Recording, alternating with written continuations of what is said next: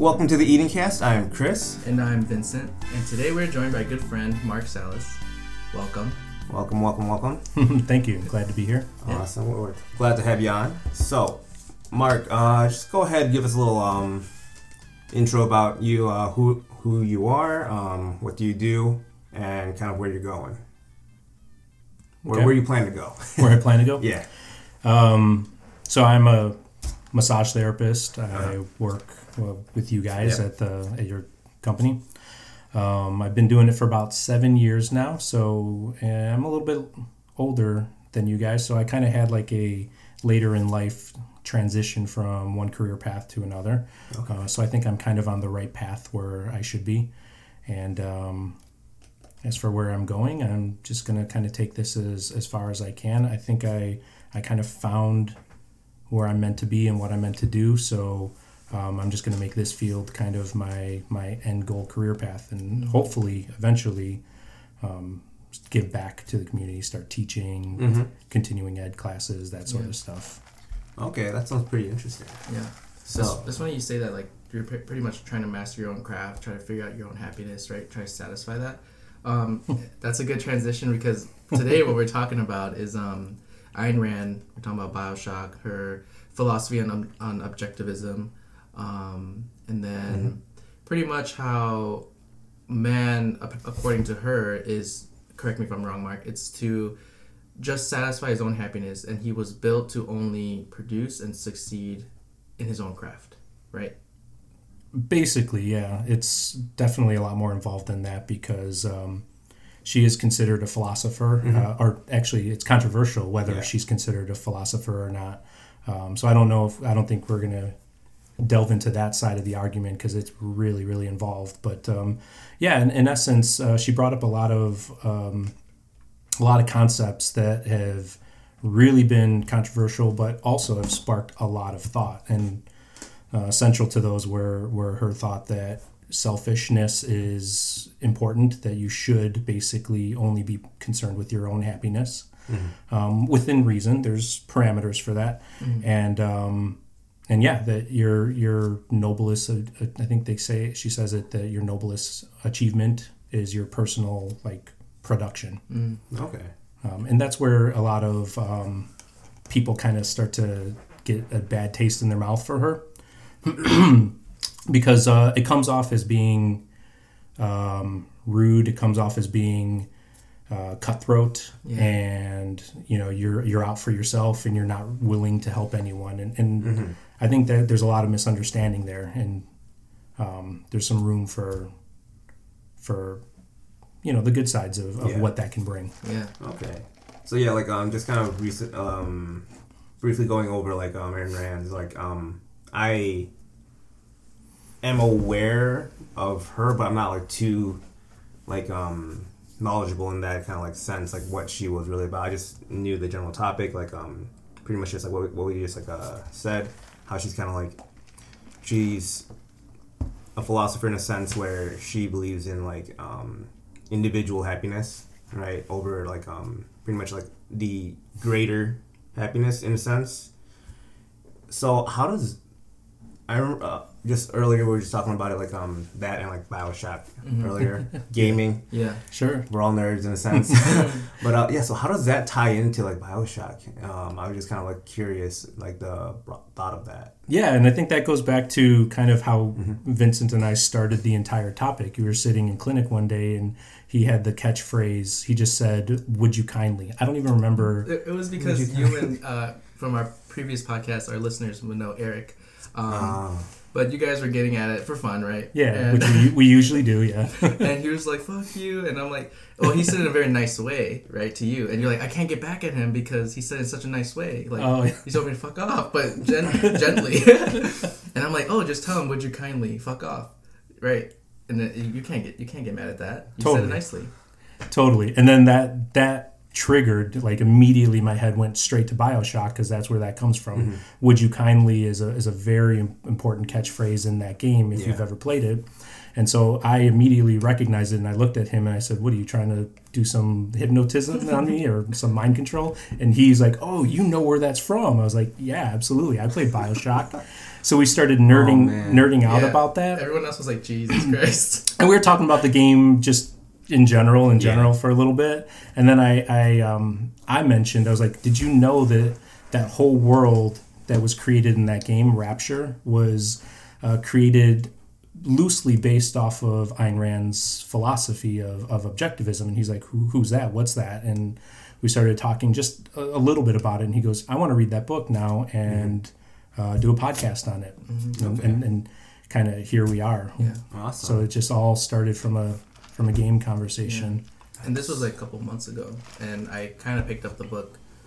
You said, which one did I start? I think Atlas Shrugged. Fountainhead. I said Fountainhead because it was the shorter read. It was Atlas Shrugged, I think, is a much bigger book, but it's Atlas Shrugged is the one that's kind of, they're both like highly touted, but I think Atlas Shrugged is the one that more people reference when they talk about Ayn Rand. Yeah, and there's a bar by Lincoln Square that's called Fountainhead.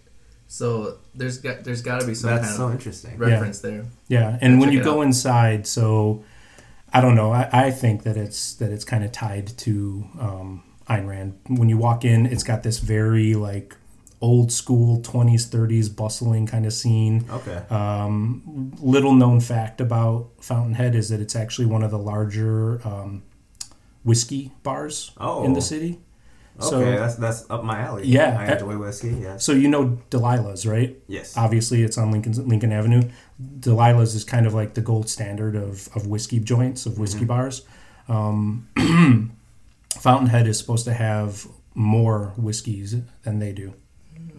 Like I can't remember by how many hundreds more, but they have a lot more options. Than even Delilah's does. So it's everyone knows it for their rooftop, and they got good food there, right? And they got a huge beer list. It's several pages long, but it really is at heart a whiskey joint. Yeah. But yeah, awesome. the whole scenery and everything with it is just reminds me of that whole era that Ayn Rand writes about, which is that the 20s, 30s, like industrial revolution kind of era. See, like I briefly played BioShock. I didn't really get into it. I didn't dive into that genre that too hard. But yeah, just kind of like playing it for what it was worth. Just kind of seeing BioShock, right? It really kind of... it's really kind of dark in a sense where it's like... If we didn't have the kind of like standardization of like how industries should kind of operate and how like bless you, and how like because back in the day, right, during like the Industrial Revolution, there was really no labor laws. There were no like work laws in terms and working conditions and everything like that. It's like it was all completely crap in a sense. Like just to be blunt about it, it was really bad. But yeah, just seeing that and BioShock is like that would have been kind of like more or less an outcome of us if we didn't have certain restrictions and like ethical codes put into place. Totally. And like going back, so as soon as you open BioShock, actually the intro quote it says, I have it because this one after I read it again, I was like, okay, this is definitely like what Ayn Rand is all about. Yeah. So opening it says, "I am Andrew Ryan, and I'm here to ask you a question. Is a man not entitled to the sweat of his brow? No, says the man in Washington. It belongs to the poor. No, says the man in the Vatican. It belongs to God. No, says the man in Moscow. It belongs to everyone. I rejected those answers. Instead, I chose something different. I chose the impossible. I chose Rapture, a city where the artist would not fear the censor, where the scientist would not be bound by petty morality, where the great would not be constrained by the small, and with the sweat of your brow, Rapture can become your city as well." So I'm not sure if you picked, you probably picked that up already, but like Andrew Ryan is a play off of Ayn Rand. Interesting. That's actually very interesting. Yep. It's got a lot of roots in BioShock with and the writer Ken Levine, or the director, I can't remember what part he had, but like he even outright says, Ayn Rand was was a big influence. So Andrew Ryan Yeah. is short for Ayn Rand. Yeah. The main bad guy, I guess, or the underground character that starts the initial revolution. I think his name was Frank Fontaine. Mm-hmm. He goes by Atlas for Atlas Shrugged. Mm-hmm. Oh wow. Tenenbaum. Yeah, Tenenbaum. I think was it Ayn Rand's last name? Rosenbaum? I believe something like that.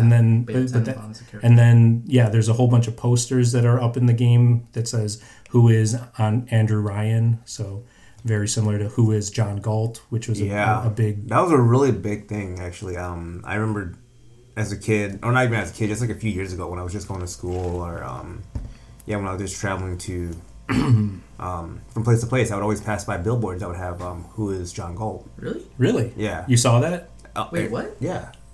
Where? Like, there was one on Pulaski between Devon and Peterson. That's pretty by cool. Northtown. Mm-hmm. Because I would always exit because I live in Saguenash, and I would always take that route to North Park, and I would always see that sign like "Who is John Galt?" I'm like. I never looked into it, but it would always be. Who the hell is John Galt? I know exactly. I was like, who the hell's John Galt? Yeah. How did he get a poster?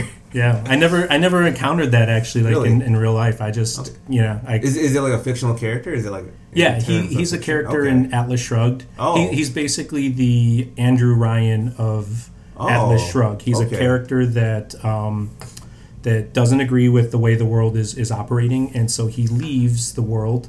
And he creates his own society. They call it Galt's Gulch in the book, I think. But, But in Andrew Ryan's game and BioShock, it's Rapture. So he creates this whole society, and he goes around and he starts finding like-minded individuals, usually very powerful, big players in the industry and philosophic and science and all of that stuff. And he collects all of them because they feel the same way he does, and they all leave and live in this society that they create, and they operate under their rules with no government intervention, and they're free. They're free to create and achieve without any restrictions, which is what Ayn Rand was all about. And that's exactly what happened in Rapture, but something went wrong. Just like. You can argue and say, something's wrong in today's capitalism. It's not necessarily capitalism that we have. Unfortunately not.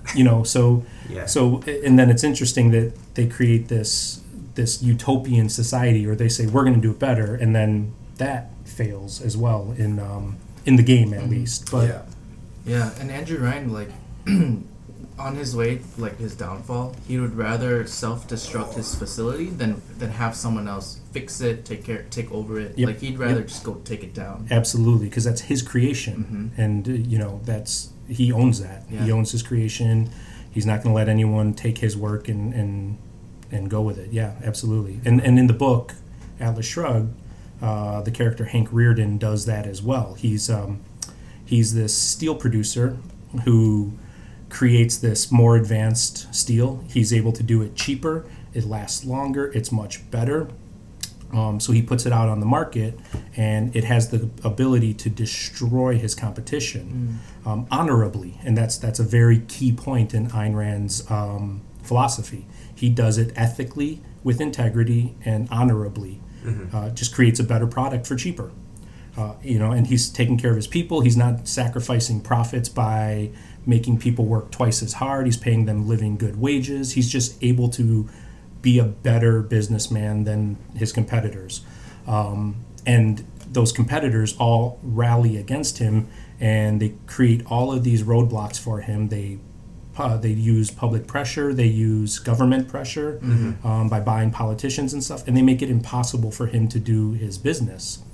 And part of it is he just says, well, if I can't do this, I'm not going to sell you the rights to my steel, because that was an option. You can let us all have your patents so we can all create. It's like, no, this is my invention, and that's it. Yeah.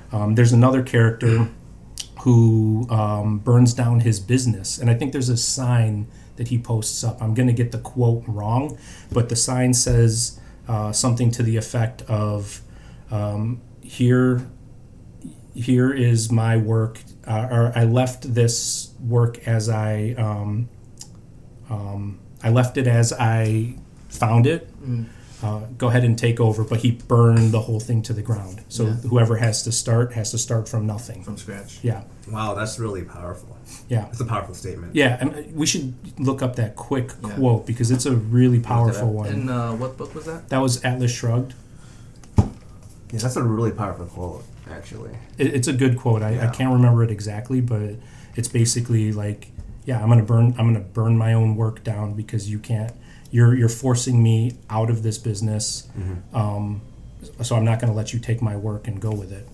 Yeah, that kind of like for me, like just that quote kind of just sparked this light bulb in my head where it's kind of like in our current society, right? It's like it's very segmented, right, in a sense, and it really sparked that thought that like, you know, whatever we make of this society now that we have it, right, with kind of like the politicians and kind of like the way at least like the U.S. is kind of like going, we're really leaving a lot in a sense for the next generation to come in terms of like just like cleanup work. Yeah, a lot of cleanup work. So a lot of like political tension, right, with China, Ukraine, and Russia, and I don't know, this completely went under the rug like the last year or 2 years, like just the whole idea of like North Korea, that just went right under the rug. I don't know what happened to that. Right. But yeah, it's like we're leaving a lot of political tension up for the coming generations. I can't. You can't find it. Okay. But yeah, so there's that. Who was the one that said the quote?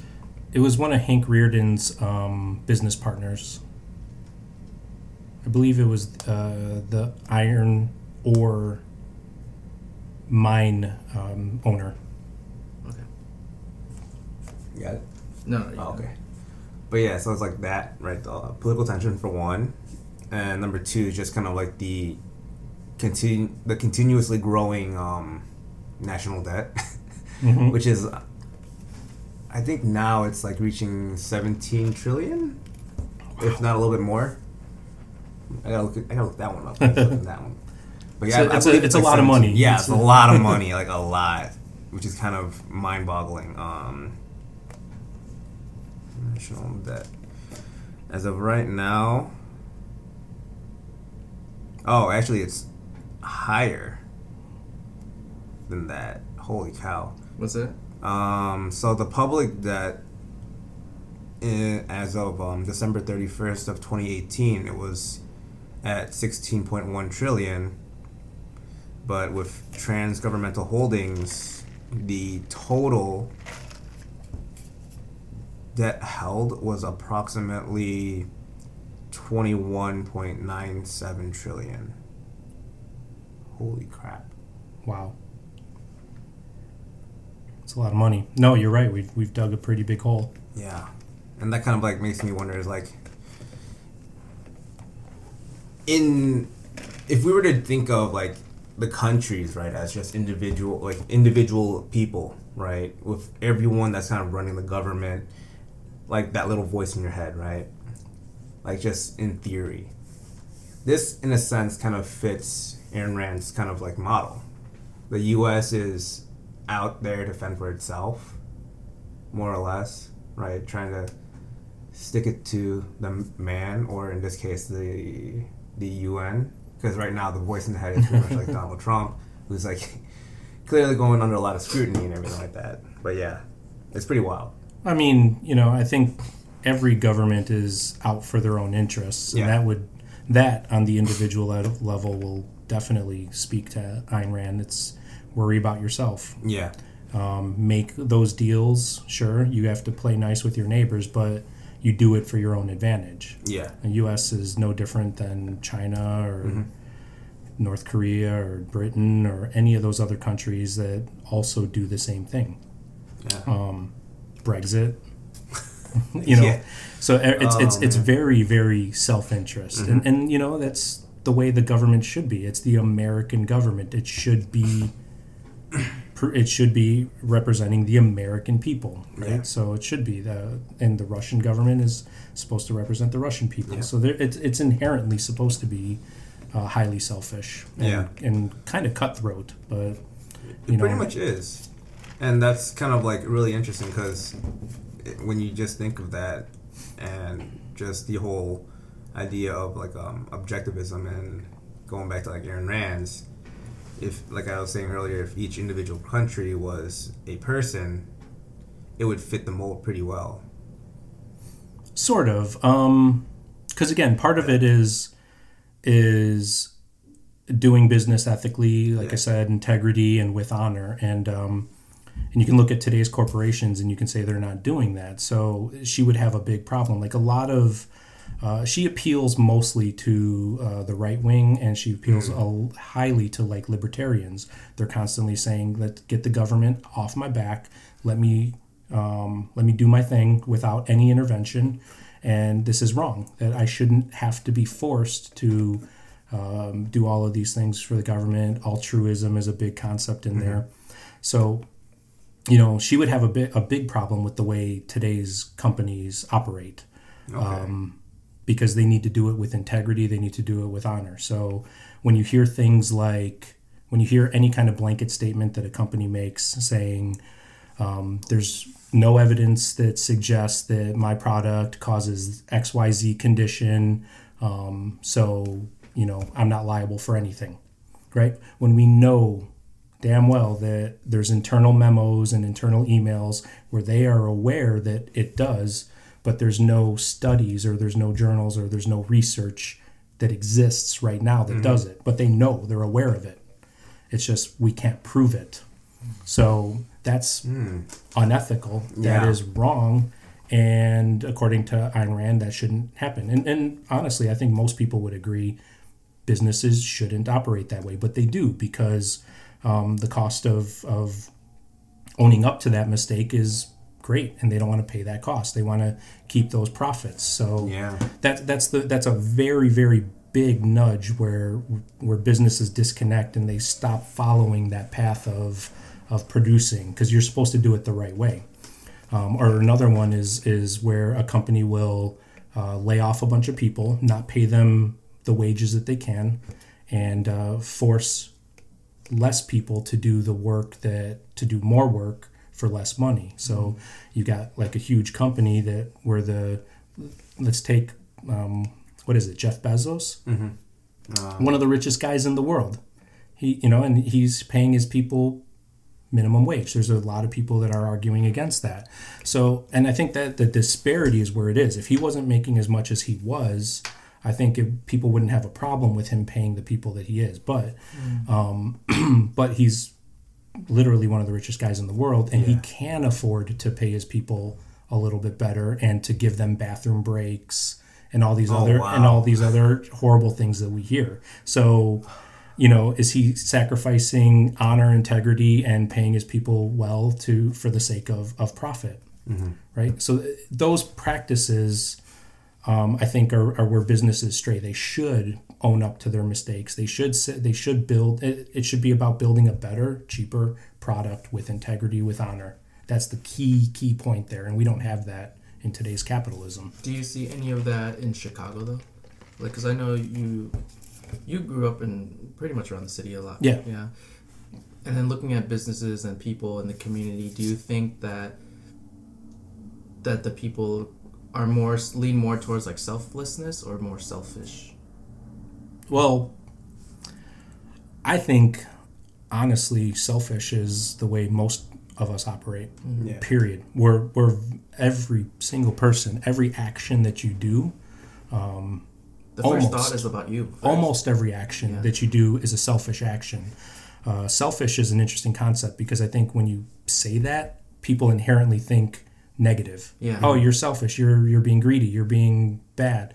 But I mean, selfish is kind of just defined as looking after your self-interests.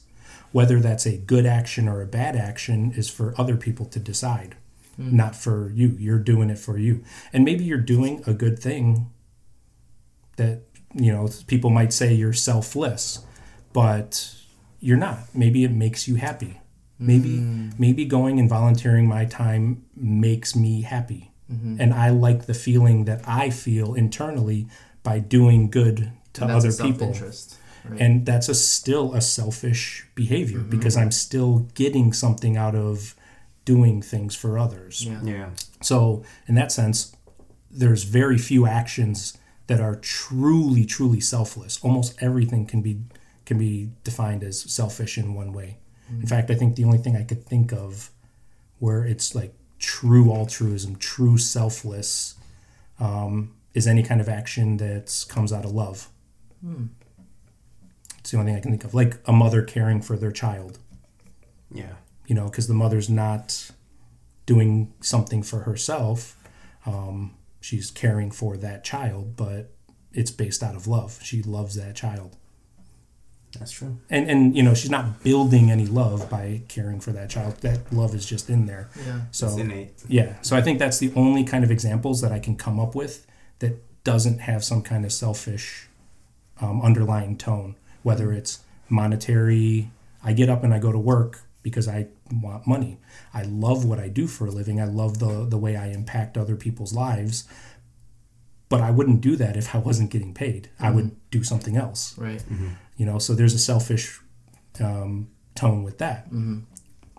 So yeah, I think every behavior is selfish in a sense. I just, it's up to society or other people to decide whether it's good or bad. Yeah. Well, what do you think, I guess personally, like, what would drive a successful city? Ooh. Oh. I think you're right. Well, the people that are currently sitting on top, they went selfish, the selfish way, because they had to build something for themselves. But in a sense, I guess like indirectly somehow, like they are building the community. Somehow it's giving back to the community. But I feel like that wasn't the initial thought. Maybe. Did that make sense? What do you think the initial thought would be more? Just for themselves, like, I want to build this business, right? And then if it blows up, then it just so happens to be helping other people. I'd agree with that, sure, yeah. I mean, I don't know of very many businesses that are started to not create profit or to not, and even nonprofits.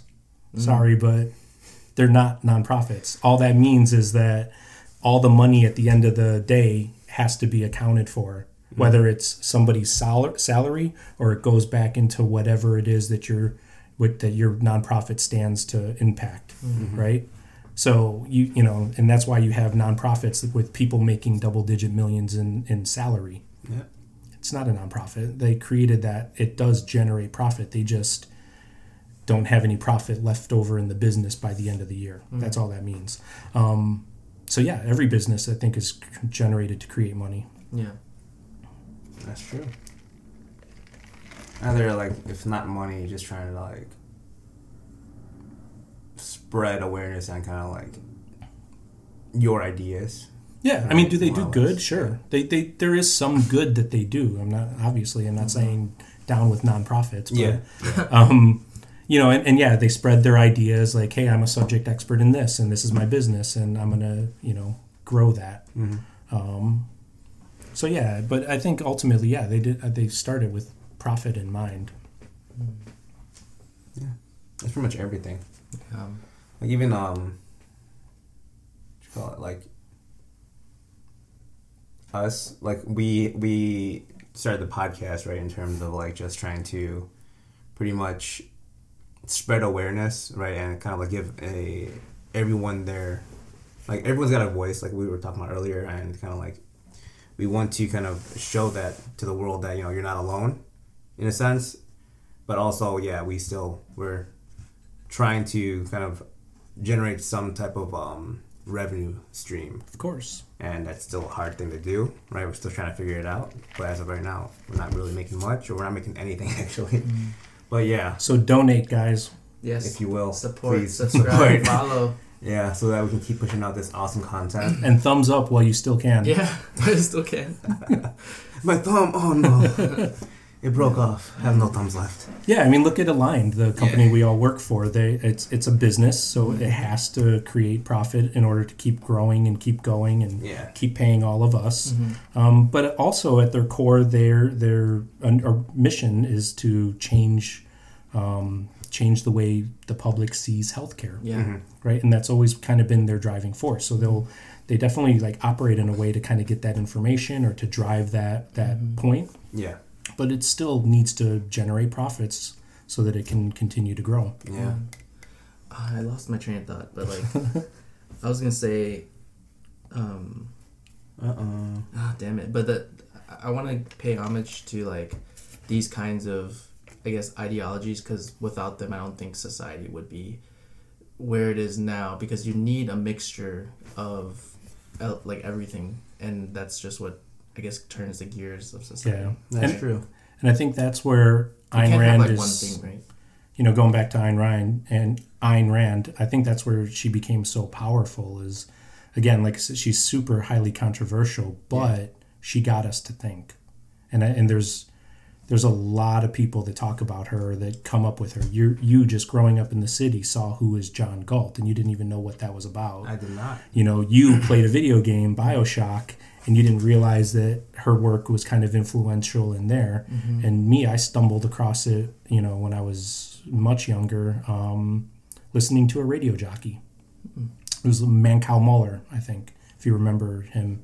He was like before my time. he's a libertarian shock jock. Okay. And he would, you know, he's like a tamer kind of, I don't want to say Rush Limbaugh. I don't want to put him in the same category, but he's got that sensationalist, like, here's the truth. And he's like, you know, really like kind of loud and stuff, but he's not as far right as like a Rush Limbaugh is. But he brought up that book, and he said it changed his life, and it changed the way he thought. He generated thought, and he said it was one of the best books he's ever read. So I was like, oh, I'll try that out. Why not?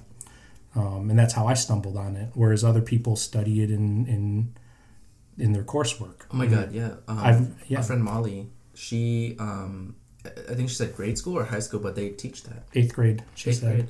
In 8th grade, they read that book. Atlas Shrugged. Atlas Shrugged. And I'm like, interesting. And they studied Ayn Rand.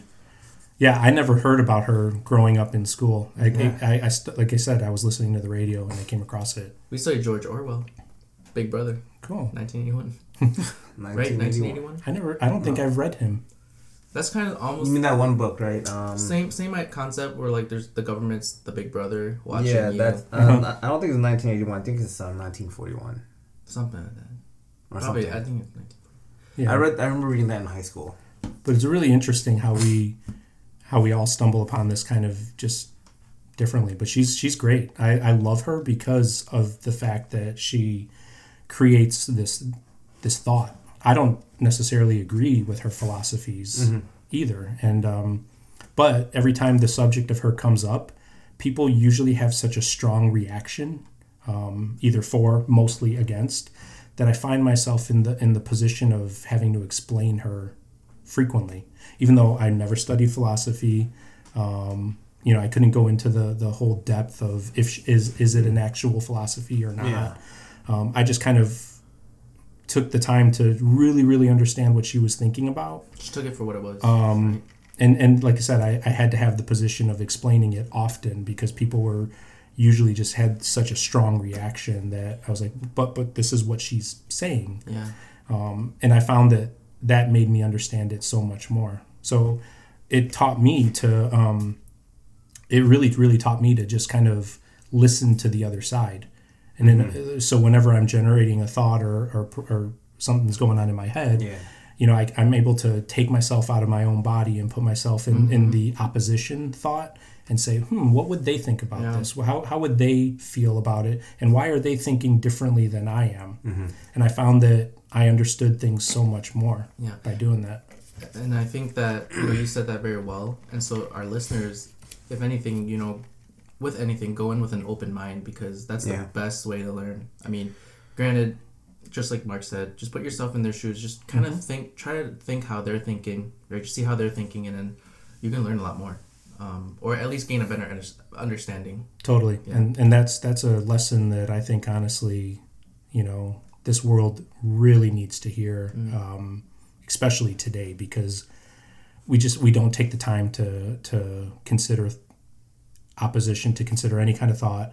We make our minds up so quickly, and they fight right away. They argue right away. Yeah, and it's like, oh, you don't believe me? You're a libtard, or you're a Republican idiot, and people just like throw each other under the bus, and they just completely reject the argument automatically. Yeah. And then they can go on social media and they can hear 50,000 other people that think the way that they think, and they're like, okay, I'm right. I know I'm right, because look at all these other people that also feel the same way. Yeah, we need to have dialogue. We don't have dialogue anymore because we don't take the time to listen to the other side, regardless of whatever it is. Yeah, and kind of like taking that, right, and just kind of like using it as like a way to kind of like just live your life in terms, right? It's kind of like just trying to create a reason why, understanding, right? Like why so and so person is doing this or why they're doing that, right? Like for a good example of that actually is like morning traffic, right? When you're trying to go to work, you have all these people like honking, raging, and speeding and whatnot, and kind of like I never really thought about that until I actually started working at a line, because I got to travel from up north over here in Saguenash all the way down to like Wicker Park. So I take 90-94 all the time. And it really kind of made me think more, and like I just need to calm down and just chill out a little bit. Because like you would see all these cars just fly by, honking, taking the emergency lane and everything like that. I'm like, man, it's either these guys woke up on the wrong bed today, or they're like they're in a rush, whether it's a family emergency or like some other reason and stuff like that. So I kind of like developed a means of like giving the other person that's kind of like either mad or in a rush like an excuse. Yeah. So I kind of did that. Benefit of the doubt. Yeah. Well, yeah, benefit of the doubt, but also just kind of like giving them a reason for their actions, more or less. Mm-hmm. And kind of like going back too is like I was already kind of like that with confrontation or like altercations. Like I was driving this guy home. I tell the story all the time. Yeah. But yeah, I was driving this guy home from our prior work place. We were just working out. It was at Galter Life Center, and we were just taking. I'm not sure if you're too familiar with this general area, Mark, but general, yeah. Yeah. So like, I was taking like Jersey, which is also Kedzie.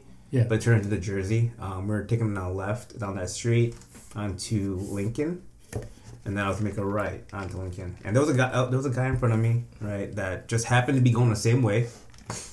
And when I made that right onto Lincoln after the left from Jersey to Lincoln, and I was making too many directions. Sorry, too many directions. All right, but yeah, so I made a turn. He made a turn. I made the same turn. Several turns later, he pulls off to like the center lane. I didn't think much of it. I was thinking he's probably going to go to Home Depot. I continue straight. I made another turn. He comes in right behind me and then goes into oncoming traffic and cuts me off. And then he gets out of the car, furious, and kind of like, like just saying like, you think this is a game, or you want to fight or something. He was trying to instigate a fight, pretty much. Sure. And at that point, I was like, buddy, no, I'm not trying to follow you. I'm not playing any games. I'm just bringing my coworker home. So somehow you triggered him without even knowing.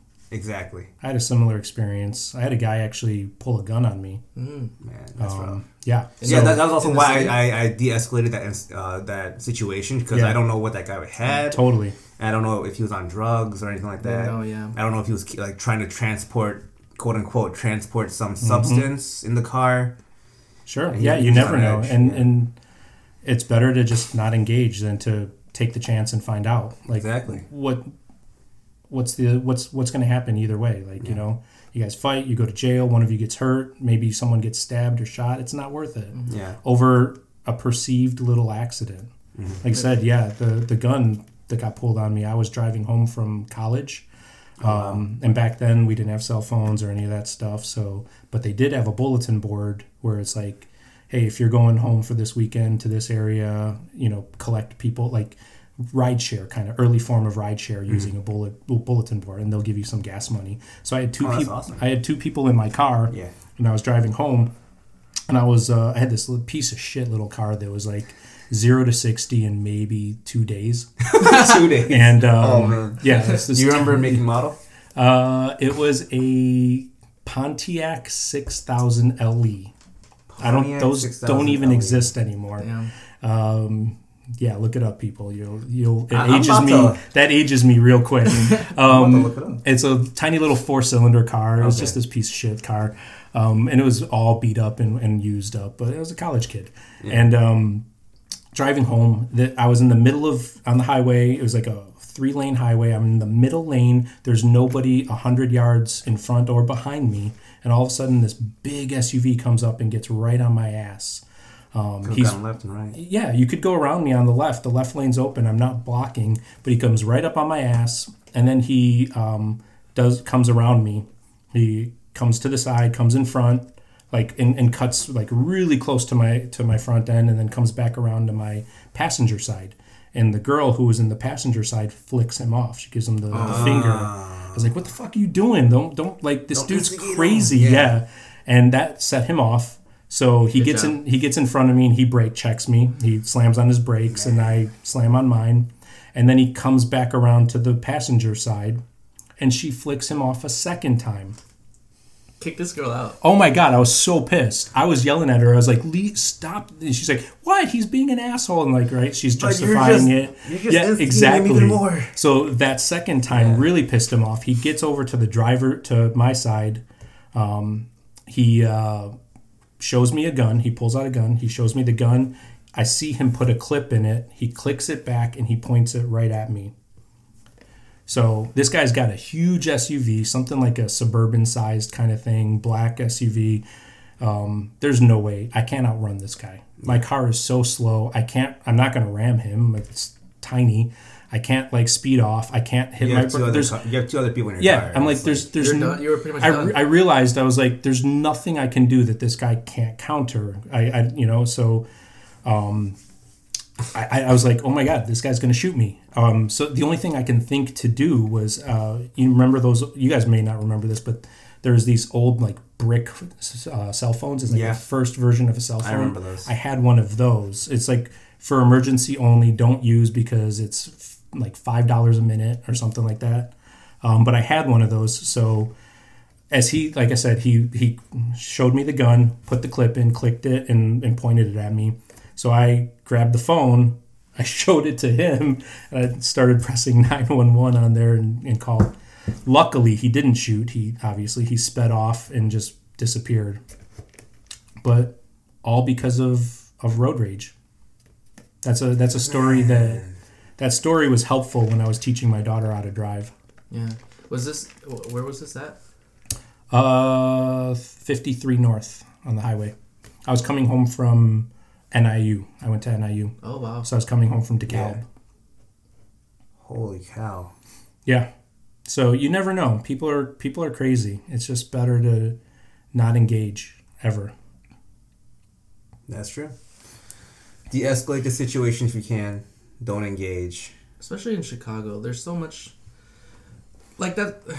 That's the stigma, but I mean, and we're trying to change it, but just crime and violence, like crime and violence is everywhere. It's right? everywhere, and it's really up to the individual, right? If they're clearly like holding themselves a certain way or they have a certain demeanor, that's gonna cause certain conflicts to happen, right? But if you're just minding your own business, going through your own day-to-day thing, for the most part, you'll be fine. Yeah. Right? Because no one's gonna bother you. You're not bothering them. You're just doing your own thing. They're doing their own thing. Usually. Right? Usually, right? Until you encounter someone that's hot-headed or just really kind of flustered that day. And even then there's usually things you can do to, again, de-escalate the situation. Yeah. So think about it, though. That's Ayn Rand. Do your own thing. Don't worry about anyone else. Yeah. Focus on yourself. And nothing. I think I put that quote out on Facebook or something. Like recently, it was something to the effect of, there's nothing in my life that got worse when I focused on myself and made myself a better person. Mm-hmm. So I think it was a quote, something that popped in my head when I was running, and I was like, oh man, I'm running, I'm losing weight, I'm feeling better. I've got all these thoughts that pop in my head as I run. That's why I love to run, because it's almost my like kind of philosophical moments. And yeah, I was like, wow, nothing gets worse when every single person like self improves. Nothing in this world gets worse. Is it possible to go that route without being jaded to other people? Like, I kind of have this problem, right, when I'm trying to improve on myself, grow, develop. But in doing so, I kind of, like, block people out because, like, that's how I focus. Does that make sense? Yeah, sure. Yeah. Like, in the moment when you're working out or when you're whatever it is you're doing?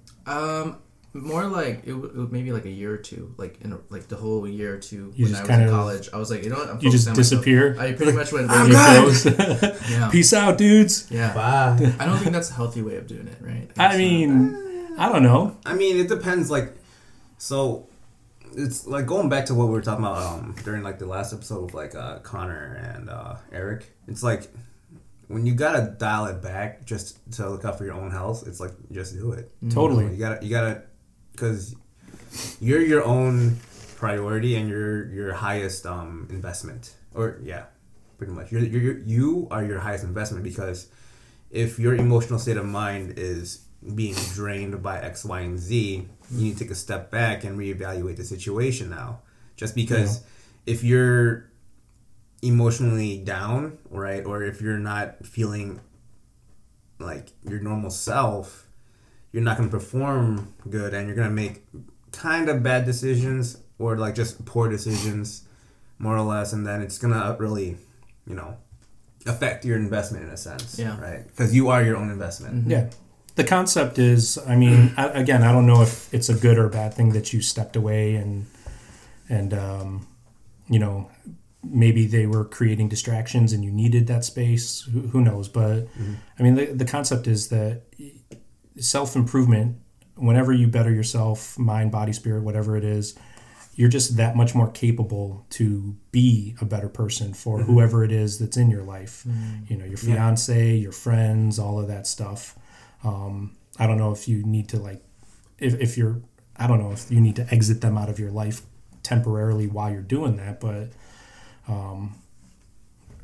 but yeah, just the whole idea of getting yourself better just makes you that much more able to help. Yeah. And if they're your friends and you tell them like, hey, I need a couple weeks, I'm going to kind of close the doors and focus on myself and really kind of come out of it a little bit better place. They should understand if they're your friends and support you. But if they're like, hey, where you been? You're not my friend anymore because you didn't text me back. Yeah. You dipped out on me. And then, I don't know. It's different, makes sense. That kind of says more about them than... I've got friends that, they live in other parts of the country and we don't talk for sometimes over a year or so. And yet when I get back in touch with them or they get back in touch with me, it's like time never mattered. It never stopped, Yeah, I feel like that's how it should be too. It's like, you develop these relationships and these, with these people that you bond with. And for the most part, they usually end up like that, right? Where it's like you trust the individual and, you guys are good friends, but just life circumstances, right, take you into different directions in life. Totally. And then, y'all doing your own thing. And then from there, you guys can still come back one day and get like a beer or something and just kick it like, it was yesterday that you guys just hung out or something like that. And, if they ever call, I'm there. Yeah. It's how it is. So that's true. Yeah. I guess with that being said, we'll wrap this up. What advice would you want to leave the listeners? Ooh. Yeah. In terms of everything we talked about today. I like the concept of just consider the opposition. If you're ever going to have a thought, just consider the opposite thought and think about it for a while and see, if nothing else, it'll solidify your viewpoint that much more clearly when you consider alternatives. Realize that selfishness is not bad. It's good to look out for yourself. It's good to impact yourself and make yourself better. But don't be a dick. It's pretty simple. You don't have to be an a-hole to do it. If you are, then you're probably on the wrong path. At least I feel so. You may not believe so. That's mainly about it. I don't know. Is there any other topics that you would gear that towards? What do you mean? Like that advice? Yeah. I would say, just like what we talked about today, right? With objectivism, like you said, just being able to understand it. You don't have to truly believe it, but just just have an open mind, because you want to be able to understand what other people are saying. You don't want to close yourself off to these things. You're just limiting yourself, to be honest. Totally. Yeah. And like I said, I don't even fully agree with Ayn Rand. I think she's got a decent system down, but I think where she faults is she doesn't factor in man's natural flaws. Exactly. In order for her system to work, everyone would have to operate morally and with integrity and honestly, and we don't. We lie. We cheat, we steal, we're bad people. Yeah. The fact that we have to create laws proves that. If we were so good, we wouldn't even need laws because everyone would just naturally be doing it. Yeah, because Ayn Rand's ideology, it's like the perfect man, the perfect city, the perfect society. Exactly. A utopia built for the perfect person. And that person doesn't exist. It's not possible. I've lied in my life, so we've all lied in our lives. I would be lying if I said I didn't. Yeah. But it's we flaw. But you couldn't do that and operate in her world. And that's where I think she gets it wrong. But she does have a lot of good concepts that make you think, which I like. For sure.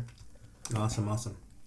So with that, Mark, we just want to thank you for coming on. Cool. Yeah, I was glad to be here. It was our pleasure to host you, and this definitely was a very interesting kind of discussion in terms of like just understanding kind of like the human mind, more or less, right?